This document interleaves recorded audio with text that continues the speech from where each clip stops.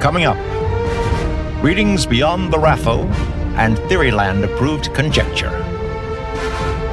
Deep dive into the spells and scrolls of nerd culture. Absorb Stormlight. Hone sympathy. Harness Sayadar and Sayadine.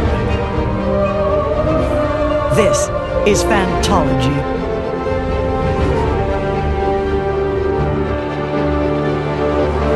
You may have heard of us.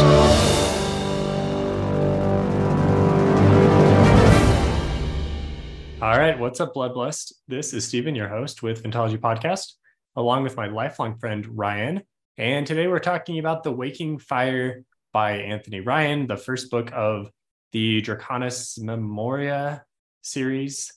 And this is a series that's been out for a few years, and it's really always kind of been on my radar, but we never actually picked it up until Phantology Book Club went through, and several friends from Discord all kind of read this together. And I enjoyed it. I feel like maybe I should have read it sooner. Yeah, I think it's important when talking about this book, maybe to talk a little bit about the context around our experience with Anthony Ryan.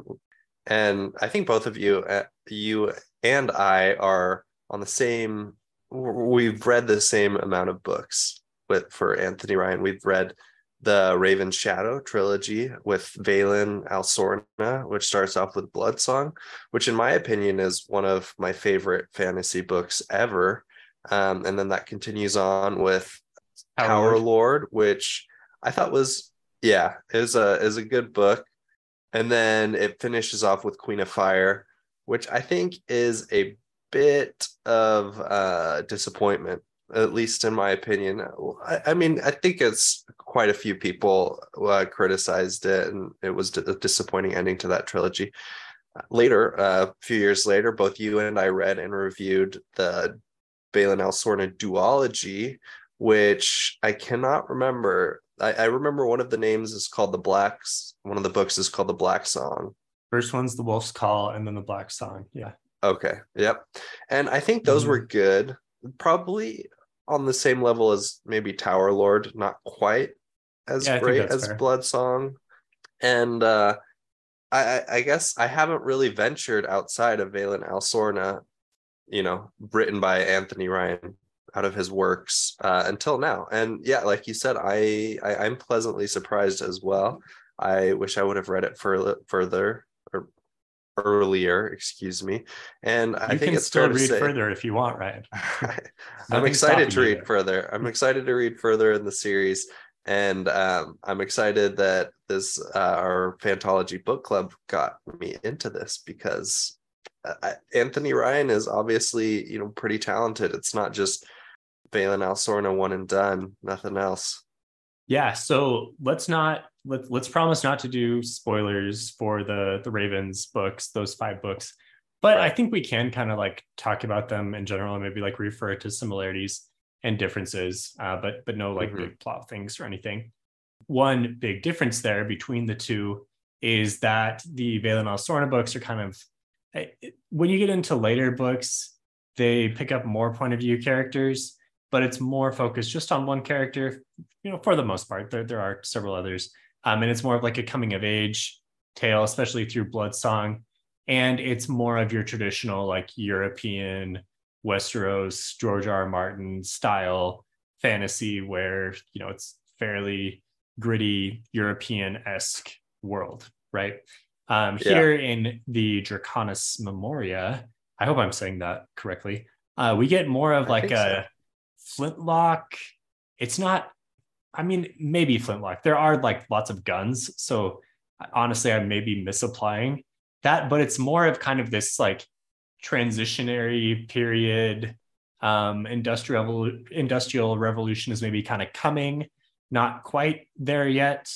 Almost like Mistborn era 2, minus a few decades is how I would describe it. And so I think it's cool that he's able to really just transition, a pretty big transition into a different type of world and do it really well. Yeah, I think that is that's a good way to describe it. it gives me Powder Mage vibes as well. I think that's probably a similar time period. Yeah, I think that's a And good, yeah, with good with the comparison. Yeah. I mean, yeah, with Flintlock and yeah, similar. I didn't think it felt very similar, but like the setting is similar to Mistborn era Mhm. too. And I agree. It's very gritty. I think that Anthony Ryan does a great job with three pretty strong protagonists in this one. Whereas in Raven's Shadow, I always felt like Valen was the main character and everybody else was a little Mhm. bit, sometimes they were struggling to get through. I was just so excited by Valen. I just wanted to read him all the Right. time. Is either Valen or not Valen, and we didn't Hmm. like not Valen as much. Yeah. Yeah. And I was interested because when talking to other people in their book club, a lot of other people had different favorite protagonists than I did. I thought it was like, oh, yeah, this is clearly my favorite, and it would be pretty much everybody else's. But some people were like, nope, that was my least favorite protagonist. So it was Mhm. interesting. Yeah, the ranking did vary a lot. Let's maybe just hold off a little bit longer before we get into actual plot details. So if you're interested in the Yeah. book, you can keep on listening. So I wrote down that there were a lot of kind of unique aspects to this book all blended together. There was a really surprising amount of naval setting and warfare going into a book. Honestly, going into this book, all I knew was there were dragons because duh, right? And Mm-hmm. there were dragon or drakes, I should say. That should come as no surprise. But I would say like what 30-40% of the book takes place in more of this like maritime warfare setting, and that's cool. There aren't very many fantasy books that do this, and I always really enjoy them because I like pirates. And the best comp I have for these parts of the book were the Live Ship Trader books by Robin Hobb, which I don't think you read, right? They're offshoots of Fitz and Fool. Yeah, that's correct. They're I wouldn't say they're offshoots. I mean, they're kind of like They're like intermediate extended books. universe books. Yeah. Yeah. Yeah, and you're right. I have not read those. I think I'll read them again if I do a Fitz and the Fool reread, which probably won't happen in the next few years at least. It's just not really on my radar. I love the Fitz and the Fool books, but yeah, I just kind of skipped those. I guess I saw them as more secondary, not necessary. And when I was reading through with Fitz and the Fool, I was just like, I just want to read Fitz. But it seems like that's something that I definitely missed out on from when you read it. Yeah, I always recommend that people read those because I really like those. Like honestly, I maybe like those better than a lot of the other Fitz and Bull books. I don't know, maybe unpopular opinion there, but for some reason I really like the pirate aspect of things, and this book had a lot of it, so I like this part. Yeah, so I can't say whether or not I guess you do get a little sense of live ship traders from Fitz and the Fool from the books. And I guess I could definitely see how it relates. And I can't necessarily go into that exactly because I don't want to spoil anything Right. for either series. But yeah, I could definitely see why you might feel that way. The other thing about these books and most of Anthony Ryan's books, well, the Anthony Ryan books that we've read, is they are super fast paced and action packed. And it's really just like every chapter, something is happening.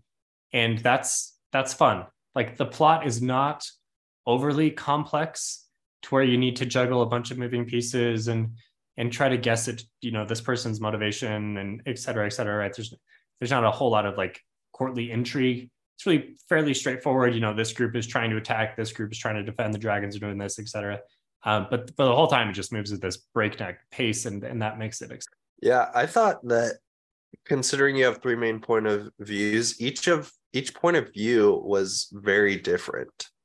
I Mm-hmm. mean, just high level, like not really any spoilers. You have one point of view is kind of like this expedition searching for the unknown. Another point of view is like a little bit more spy intrigue, and another point of view, like you said, is like naval battles on a ship.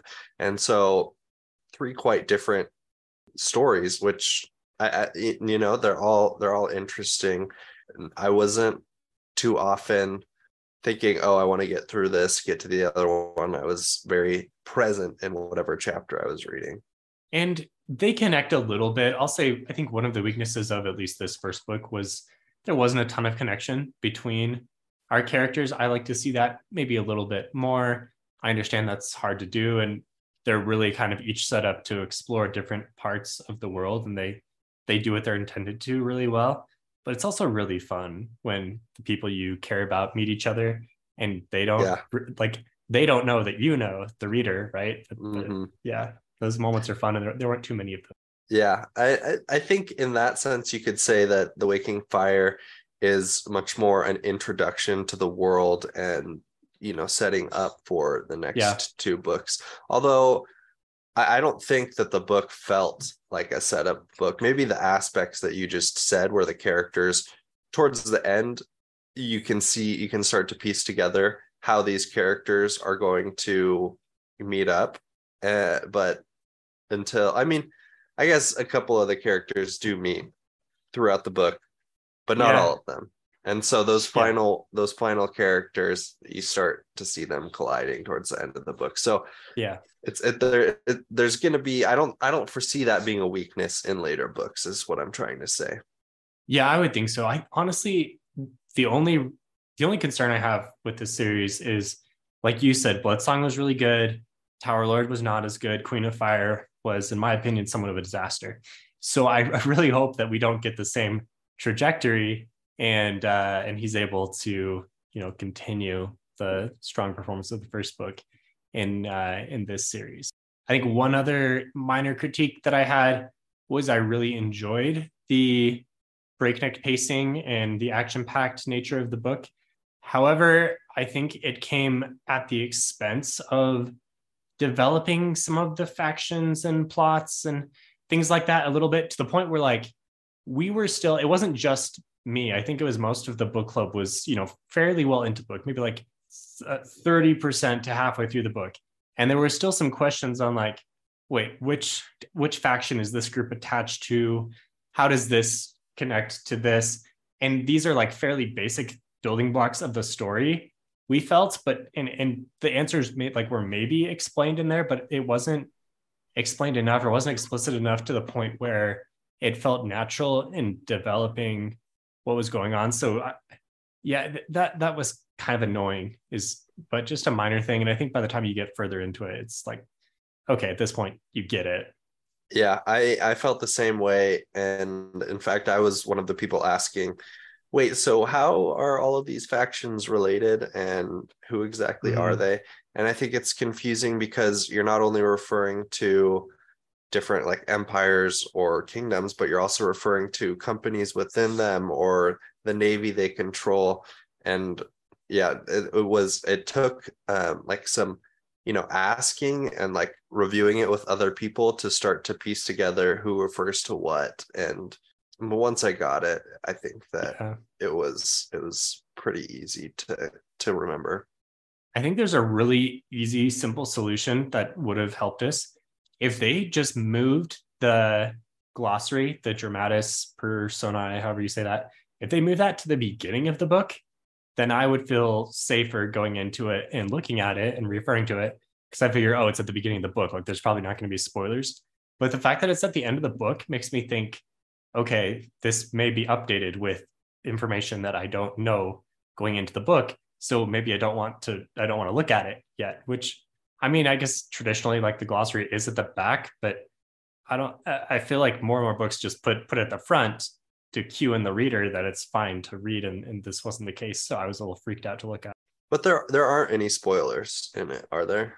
No, there's not. That's why I'm saying they easily could have put it at the front, which meant I would have felt safe looking at it and then wouldn't have been as confused. Yeah. But I mean, you could look at it. If you're considering reading it, you can reference it as you're reading the book. Yeah. Yeah, you can. So one last thing that I want to say about reading this book is that I'm more optimistic about other work by Anthony Ryan outside of Vaylin Alsorna. So not only am I excited to continue reading this trilogy, but I'm also excited to read his new trilogy, which 2 books are released, The Pariah and The Martyr, I believe. Yeah. And I've heard decent things about those. So I think that Anthony Ryan was pretty popular with Bloodsong and then lost a lot of his steam. And I think he's now more of like a niche author that people are familiar with, but don't necessarily read too much of his work. Yeah, we always speculated that for whatever reason, like the publisher pressed him into writing the rest of the Vale and Sorna books too quickly or something, because I think the first one was self-published. And it is a good sign that he's starting out the new trilogy in a strong, with a strong footing. And yeah, I've heard good things about those other two books that you mentioned. And I think those are also kind of a different setting as well, like within a fantasy setting. Don't remember what they are exactly. So I'm excited to see what he does there. Yeah. His third world that in a fantasy setting that he's done. And he writes really fast too. Yeah. I was going to say he cranks out books maybe like once a year or so. Yeah. And I mean, the quality is pretty good too. Yeah. Okay. One more thing in the non-spoiler part. I know a big draw for you, I'm assuming a big draw for you in reading this book was the dragons on the cover and in the title, because you like dragons. So what did you think of this dragon experience?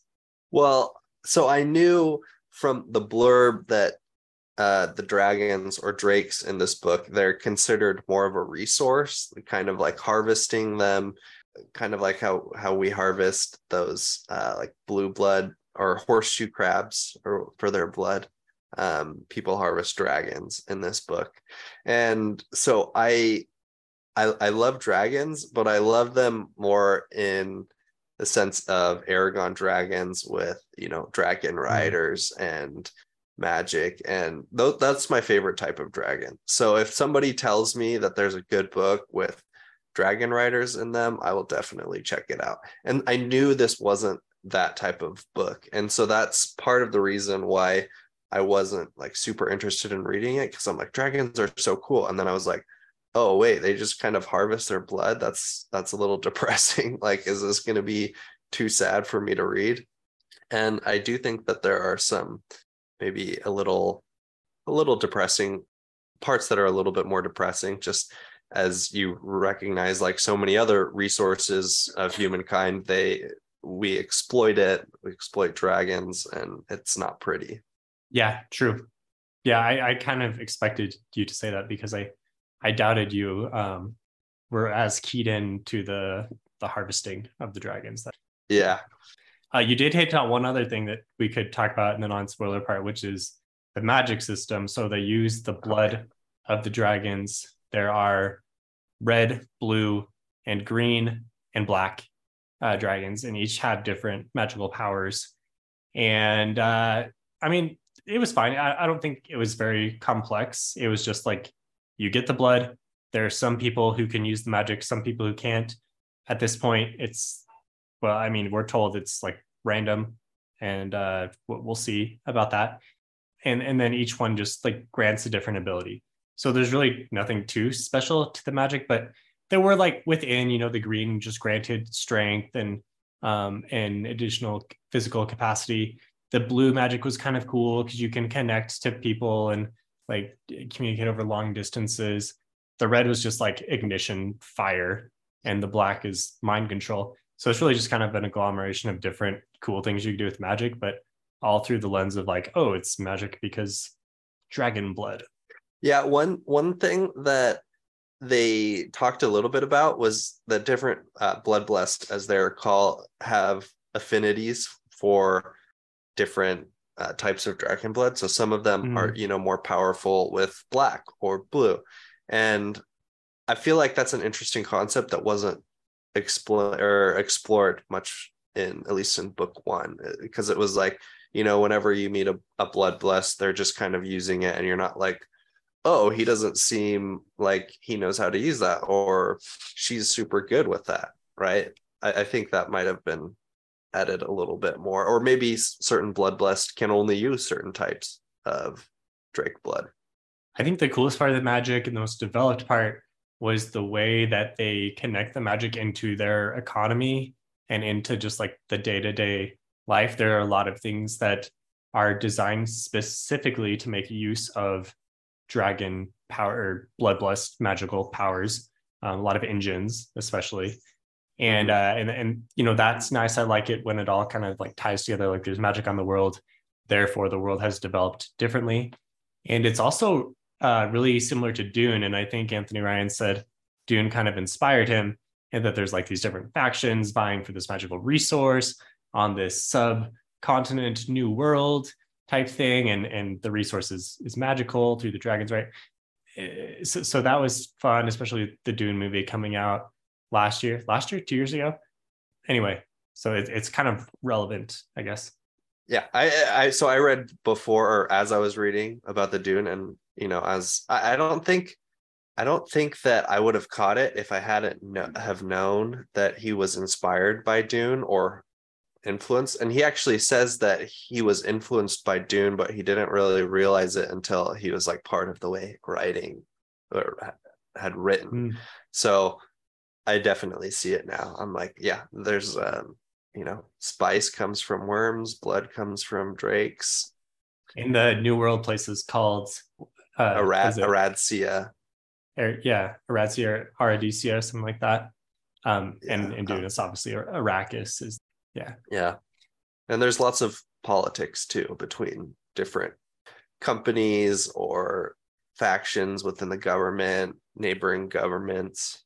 All right. I feel like that's enough teasing with the non-spoiler. Let's get into it. Yeah. Okay. So if you haven't read yet, we're going to now talk about full spoilers. So what were some of your favorite parts? Give me something to start the conversation with. Well, I really liked Clay a lot. I mean, he's kind of like your typical protagonist that you relate to. And that was the person who was like, oh, Clay's going to be everybody's favorites. But then other people were like, Clay was my least favorite. And I was like, okay, that's interesting. I think it's good that people have different, there's no clear favorite character. It's like different people can relate to a different protagonist as they're reading. So I think that's well done by an author when that happens. I think my favorite was Lizanne and Clay second. Okay. I would have liked Hyle more, except that he just disappears at the end of the book and like doesn't really do anything noteworthy. Yeah, he just they like limp into port. It was kind of cool to see like somebody who doesn't exactly know what's going on towards the end. They're like, the dragons are acting like all crazy and like we're not really sure what's going on, and they show up at this port and it's just like empty, and you're like what happened? So it was kind of cool to see like an outsider's perspective on that outside of all of the warfare. But I also agree Hyle Moore was my was the least, the protagonist that I enjoyed the least. Not to say that I did not enjoy him, because I did. I thought there were some interesting parts of his story, but he is also totally separate from Lizanne and Clay until the very ending when he finally runs into Clay. Right. So that's Hyle Moore had some pretty awesome parts, like that naval battle. That was about 50% of the way through. That was epic, but unfortunately that was like his climax. And from then on, it was really just like falling action, and he didn't do very. Yeah, they're like in this state-of-the-art ship, and then I totally forget the name of their government, but they get routed in that naval battle. They're like, oh yeah, we're gonna go beat them, and then they get routed, and they're pretty much the syndicate, and then they're pretty much just like trying to recover and flee for the rest of the book. And I guess we can assume that like the rest of the syndicate ships got destroyed, or I don't know. I would have liked to know how that happened, like what the outcome was for everyone else. But I'm sure we'll find out later on. Yeah, it was such a key, a big battle that was all keyed up, and then we don't really get the outcome other than the ship of our heroes is heroic for a while, then has to run off, and then then the drakes start killing everyone in the water. So I don't know. I guess we can assume the Corvantines over there were basically all taken out at this point. Yeah, I think that's interesting. I think the Corvantines will play into it a lot later. I mean, I suppose it's possible they turn their fleet around Well, no, it's not, because we saw the. Oh, No, wait, okay, sorry. we saw. Sorry, I was confusing for a second the Corvantines with the pirate nation. I guess they're not really a nation. They're just the one Like that the pirates that were over in Tortuga. yeah, Zanita O'Connis and Right.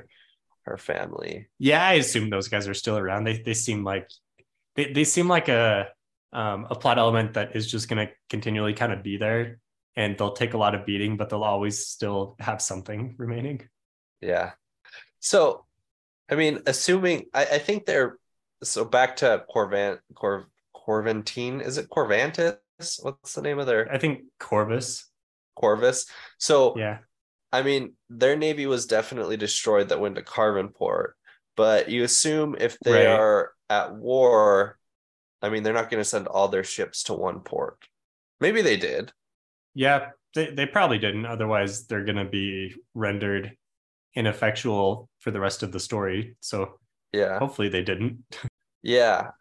So I'm sure they have more ships out there. But I guess we have to assume that they took out most of the Syndicate ships. Although the Syndicate has more ships over in their continent. Oh gosh, what's the name? Starts with an M. It's like Mandalore, but it's not. Oh, Mandapore? Manador, something like that. Oh, Mandalore? Manadorians. Yeah, Oh, yeah. like Mandalore from right from Star Wars, but it's not. Oh, yeah. Mandalore. Okay. Mandalore. Geez. Okay. Yeah, way too similar. Anyway, whatever it is in the Waking Fire. So they have more. There's more big business corporations, whatever, over there than just the ones we've seen so far. So I'm assuming that we'll pull in those guys for the rest of the story. Mm-hmm. So I think we've established Howmore was not our favorite character, but he has potential. He's like a young officer who shows that he's competent, and when Captain Tremaine gets incapacitated, he takes over. And I think it was kind of cool seeing him take control and, do the best he can in a crappy situation. I thought Steelfine was super cool. He's just this BA Islander who, master at arms. He's just impossible to take down. Yeah. Right. I guess yeah. Now that I think about it, we don't really know much about Steelfine, do we? There's a lot of minor characters that we don't know very much about. Mm-hmm. I feel like, and especially in Hylamore's plot line, there were just a lot of different people on the ship, and the names got a little interchangeable. Steelfine was probably one of the more memorable. One of the ensigns, I think Talmont was Talmont was the ensign. Tremaine was the captain who was Toddleborn was the blood blessed. Yeah, that guy, right? The guy that died. Yeah, so a lot of names that were similar on the ship. Mm-hmm. Yeah. All right, so let's go back. Let's go back to Clay. Wait, I want to ask one question. Okay. Do you think that Hylmore and Zanita O'Connis are in the beginning stages of a romance? Yeah, I think definitely that seems likely. Okay. All right.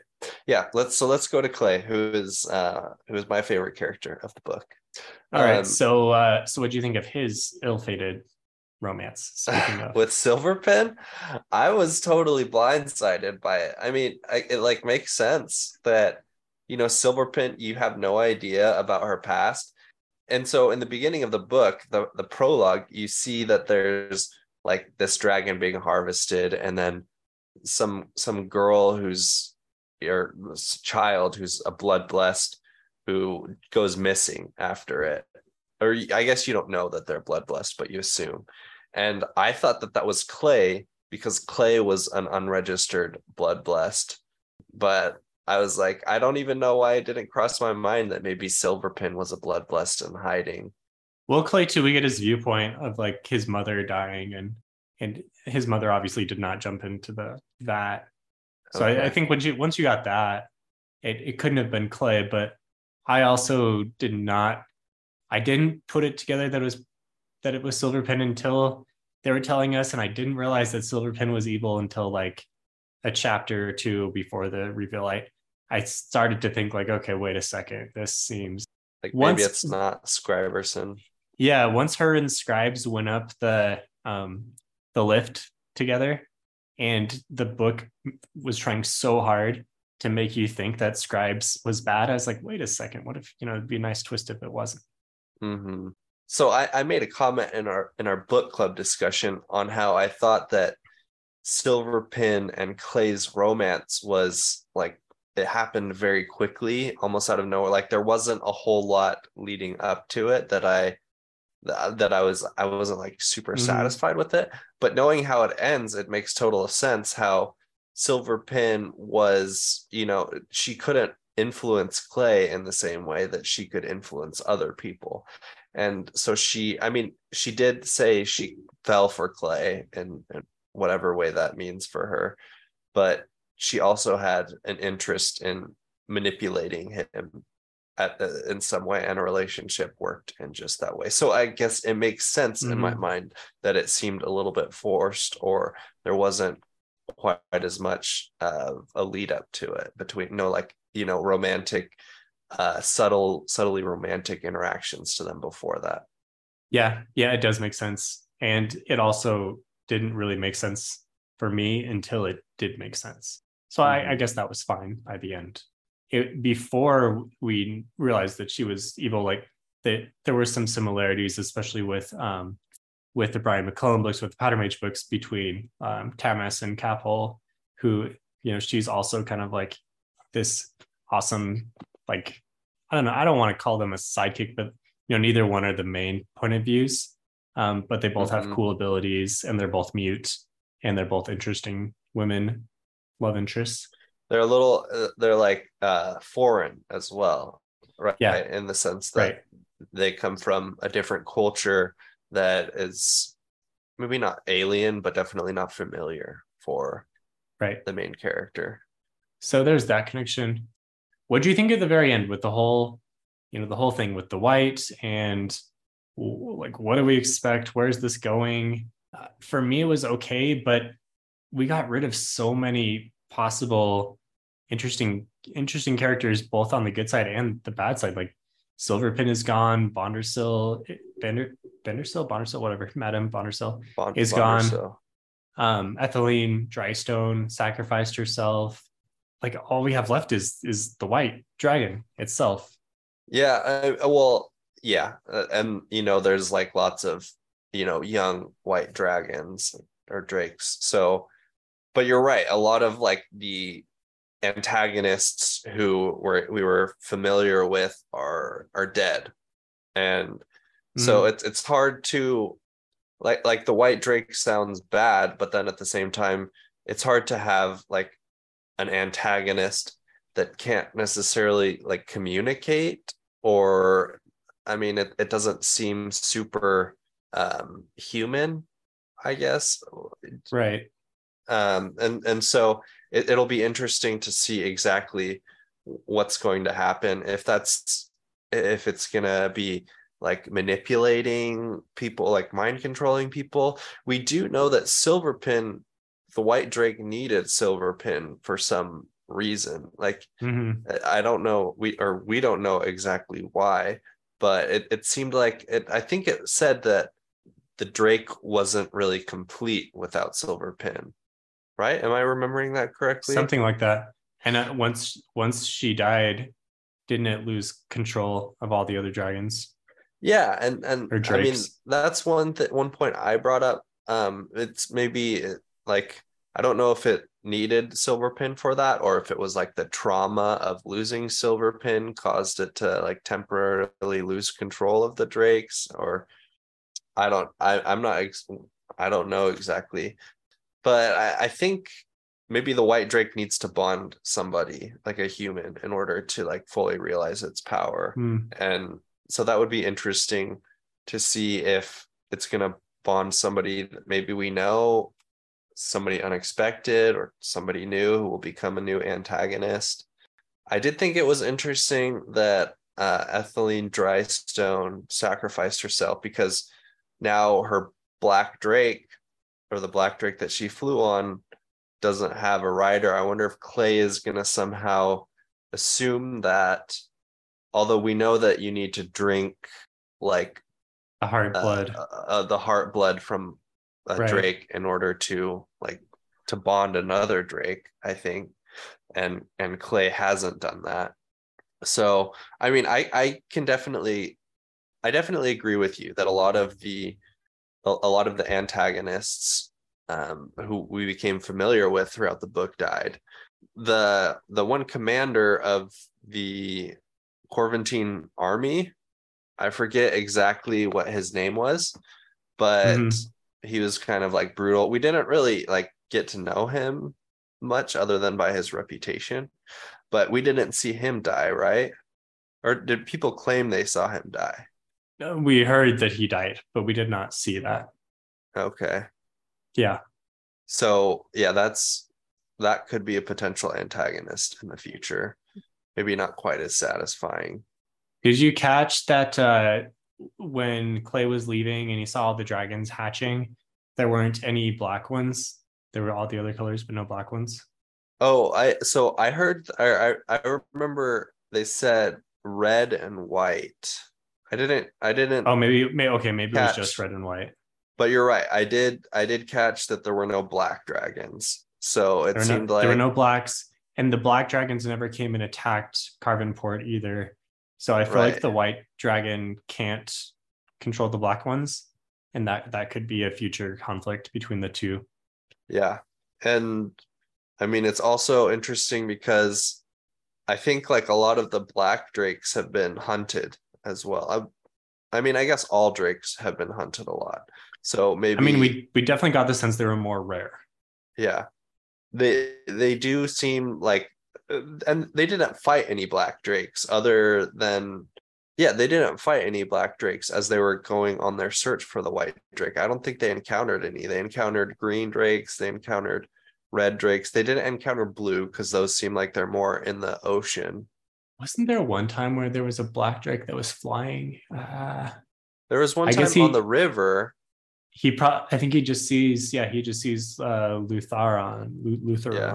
Yeah, Mm-hmm. yeah, yeah. I So feel like there's something more with the black drakes going on. that's definitely something that will hopefully be explored in other books. I agree. It's going to be an interesting direction to go in. Okay, one more thing then before we do that. Without doing spoilers, did you notice that the ending of this book, like there were a lot of similarities with Bloodsong? Um, Now I'm trying to remember how Bloodsong ended, but no. So I obviously didn't notice it. Okay. I feel like there are, which is okay. Okay. But if I had put if I had like recently read the book, I'd be like, oh, that's really similar. Bloodsong does kind of get into more of like a mythical element as the antagonist. And that was probably one of my Okay. least favorite parts of the Okay. series because I felt Yeah. like the antagonist became like just this nebulous thing that we didn't understand very much and ultimately was kind of not satisfying. And so this is somewhat worrisome to me that it seems like this book is going the same way, like it's leaning really hard into more of the mythical, antagonistical, and antagonistical, and Yeah. oppositional force Mm-hmm. that the rules are kind of nebulous around and hopefully will be defined more. But I'm concerned about that. I didn't enjoy Okay. that very much in the Ravens books. All right. I think that's a fair assessment and something to watch out for in future books. Because I really liked the more like grounded conflicts between Carvenport and oh gosh, I don't remember the other colony, but between Carvenport and the Corventines, right? Like especially with in Lausanne's parts, those conflicts were really interesting to me. And Clay's part was interesting in the mystery of it all. And then when it became this like weird magical thing, I was like, yeah, I don't know why this is. So, do you think you would have continued to be, or how would you have felt about it if Silverpin had survived, and Silverpin was more, like very much the villain alongside the White Drake? Would you be as worried? I would probably like that more. Okay. So the white drake now is just this. We don't know very much Yeah. about it, but it's like the only remaining problem. Mm-hmm. I mean, it's a big problem, but it's a problem we don't understand at all. Yeah, it's kind of like it more moves the pieces, right? And there's it's not like evil personified in a villain who is, easy to read and like interesting. Mm-hmm. I would love to get more into the backstory of what happened with the spoiled before they, that whole like advanced civilization.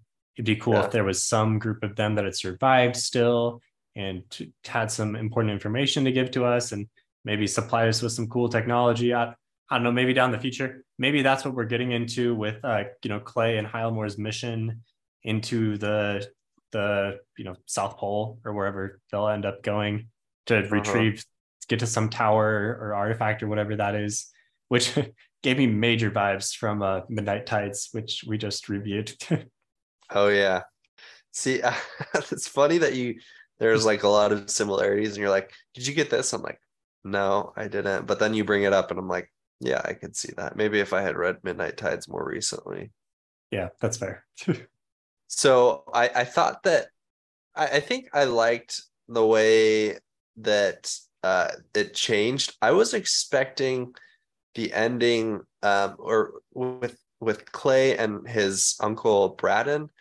I was almost expecting it to be like more of a Moby Dick thing with, his uncle Braddon being like the captain of the ship who's just like obsessed with chasing after this beast at the expense of all else.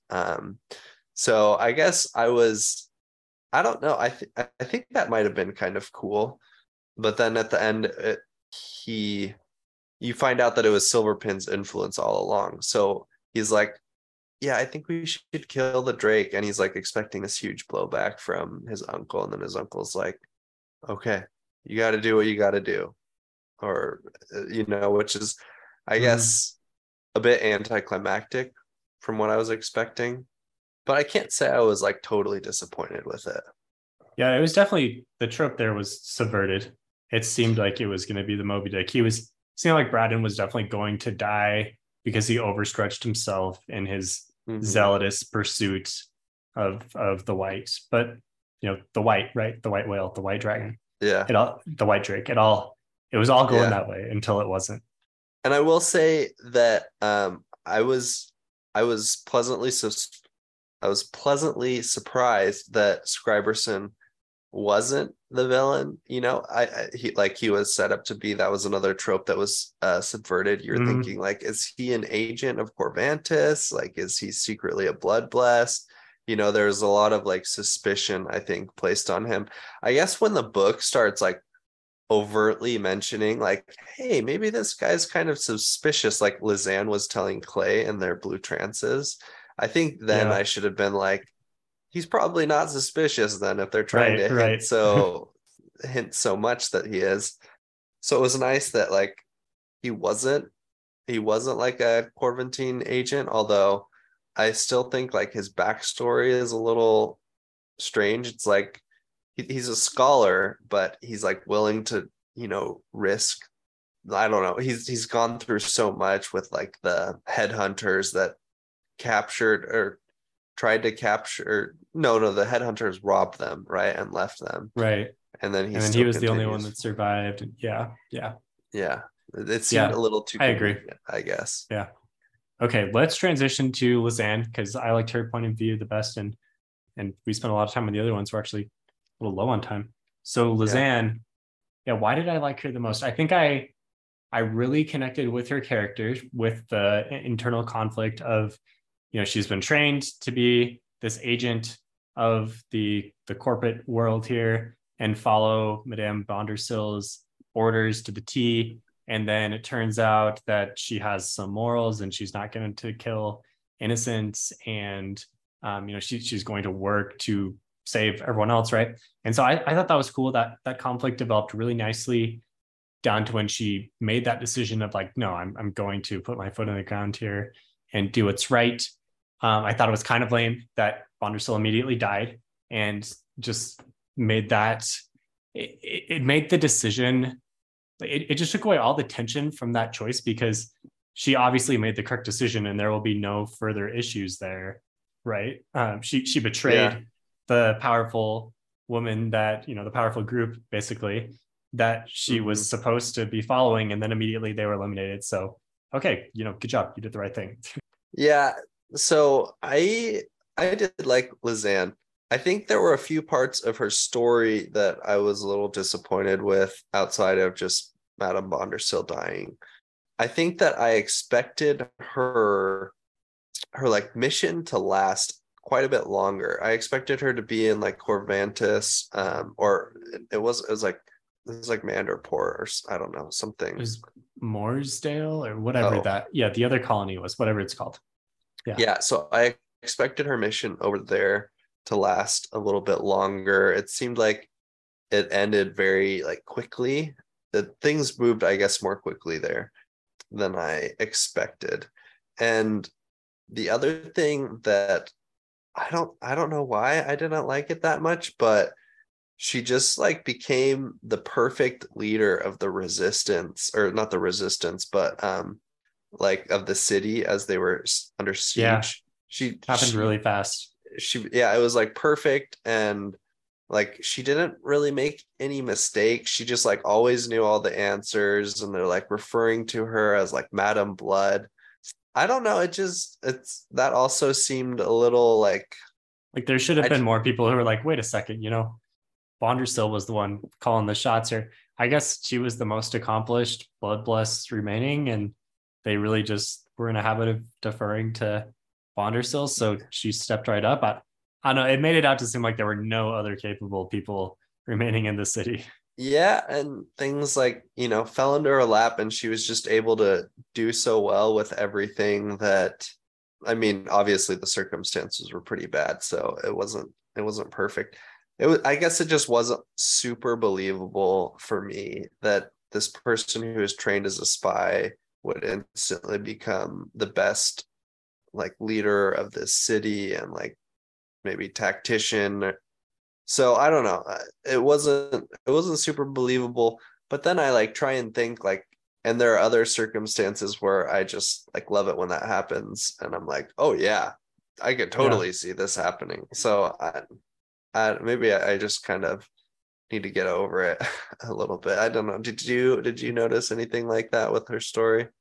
One of our friends on Discord compared her plot line towards the end to the part in before they were hanged with Dagaska, right? With Galacta's storyline there, Oh, which a lot of similar types of things were happening, like, right, like holding a city against bad odds.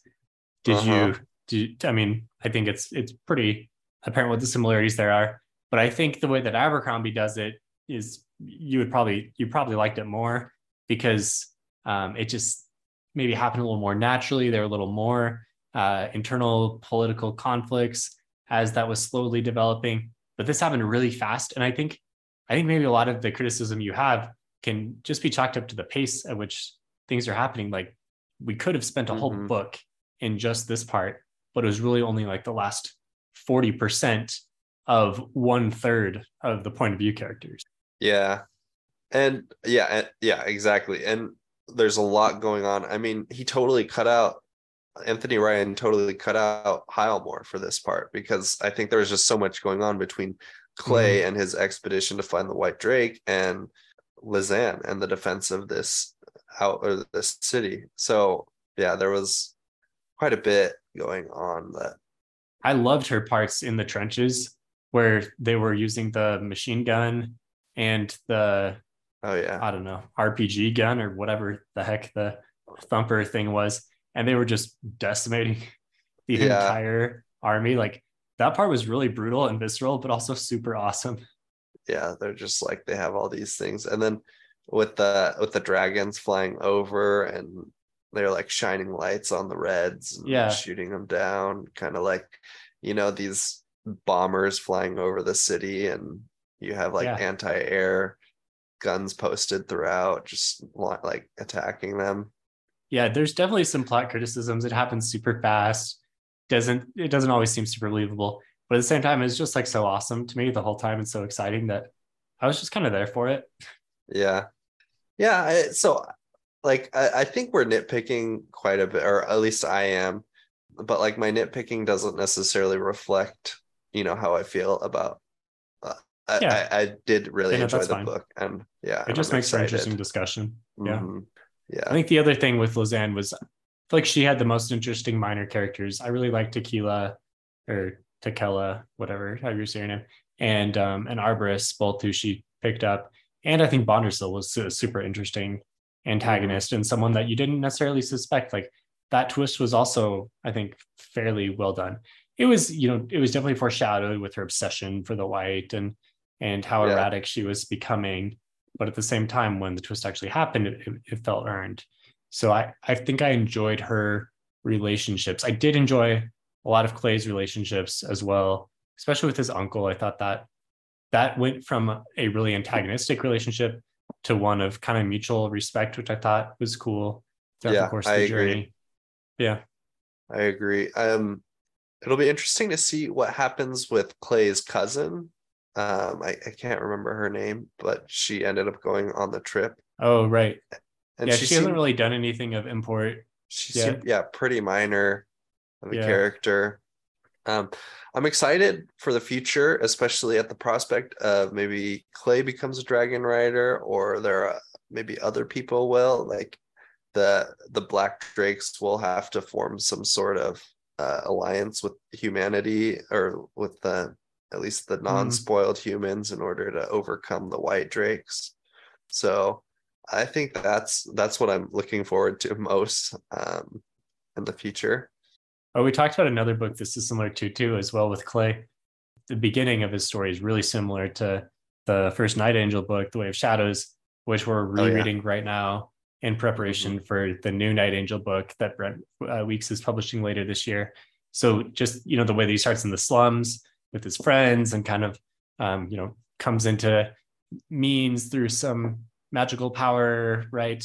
Is pretty similar. And then Joya being alive as well seems to hint at some future romance, which is pretty similar to what's going on in the Night Angel books. So that's why I say it feels like this book is just like an agglomeration of a bunch of other books that I enjoy. And so it was fun to pick up on all these, like, oh, this plot, I've seen this plot thread before, I've seen this plot thread before, but the way that it was woven together made for a good story. Yeah, or like, oh, this is a perfect combination of Powder Mage, Way of Shadows, Before They Are Hanged. Yeah. So many different things. You're like, just combine some grimdark and, coming of age and, X, Y, and Z. And you got this book. I mean, I think if we wanted to really dive into it, a lot of books are going to be like that, right? Like, everyone kind of picks up on the different archetypes and builds stories off of those things. Exactly. For whatever reason, they were just more fun to identify throughout this one. Cool. Any final words or theories? Yeah. I was just going to say, so there are definitely, like, Tequila. I have no idea where she's, what's going to happen with her. And, is Highmore going to become captain? Because we know that Captain Tremaine isn't actually dead, and he seems like he might be getting better. What's going to happen there? I think that it was a pretty entertaining. I'm glad to see that, as I've said before, I'm glad to see Anthony Ryan writing in other worlds, and it seems to be, good quality. I think if you have read or haven't read any of him, it's definitely worth checking out. I think the world, we reference a lot of other things, but it felt pretty unique to me. It's a new take on dragons, with them being a resource. Traditionally they're a resource more because of their, like, prowess, in combat or whatever. But this is more like, they're a resource like any other beast in the world, even though they aren't like any other beast. Yeah, good point. That does really make it unique. Okay, well, I think throughout the rest of the year, we'll be reading the next two. We do have a long and ambitious list of books we want to read, because there's a lot of new books coming out later in the year. So we'll see how that goes. But if you enjoyed our conversation about the series and you like other fantasy books, then hop on our Discord. The link to join will be in the episode description, and let us know what we should read, or just join the conversation, join our next book club, whatever it is. We'd love to have you. Good to be here, Stephen. Talk to you later. See you, Ryan. Bye.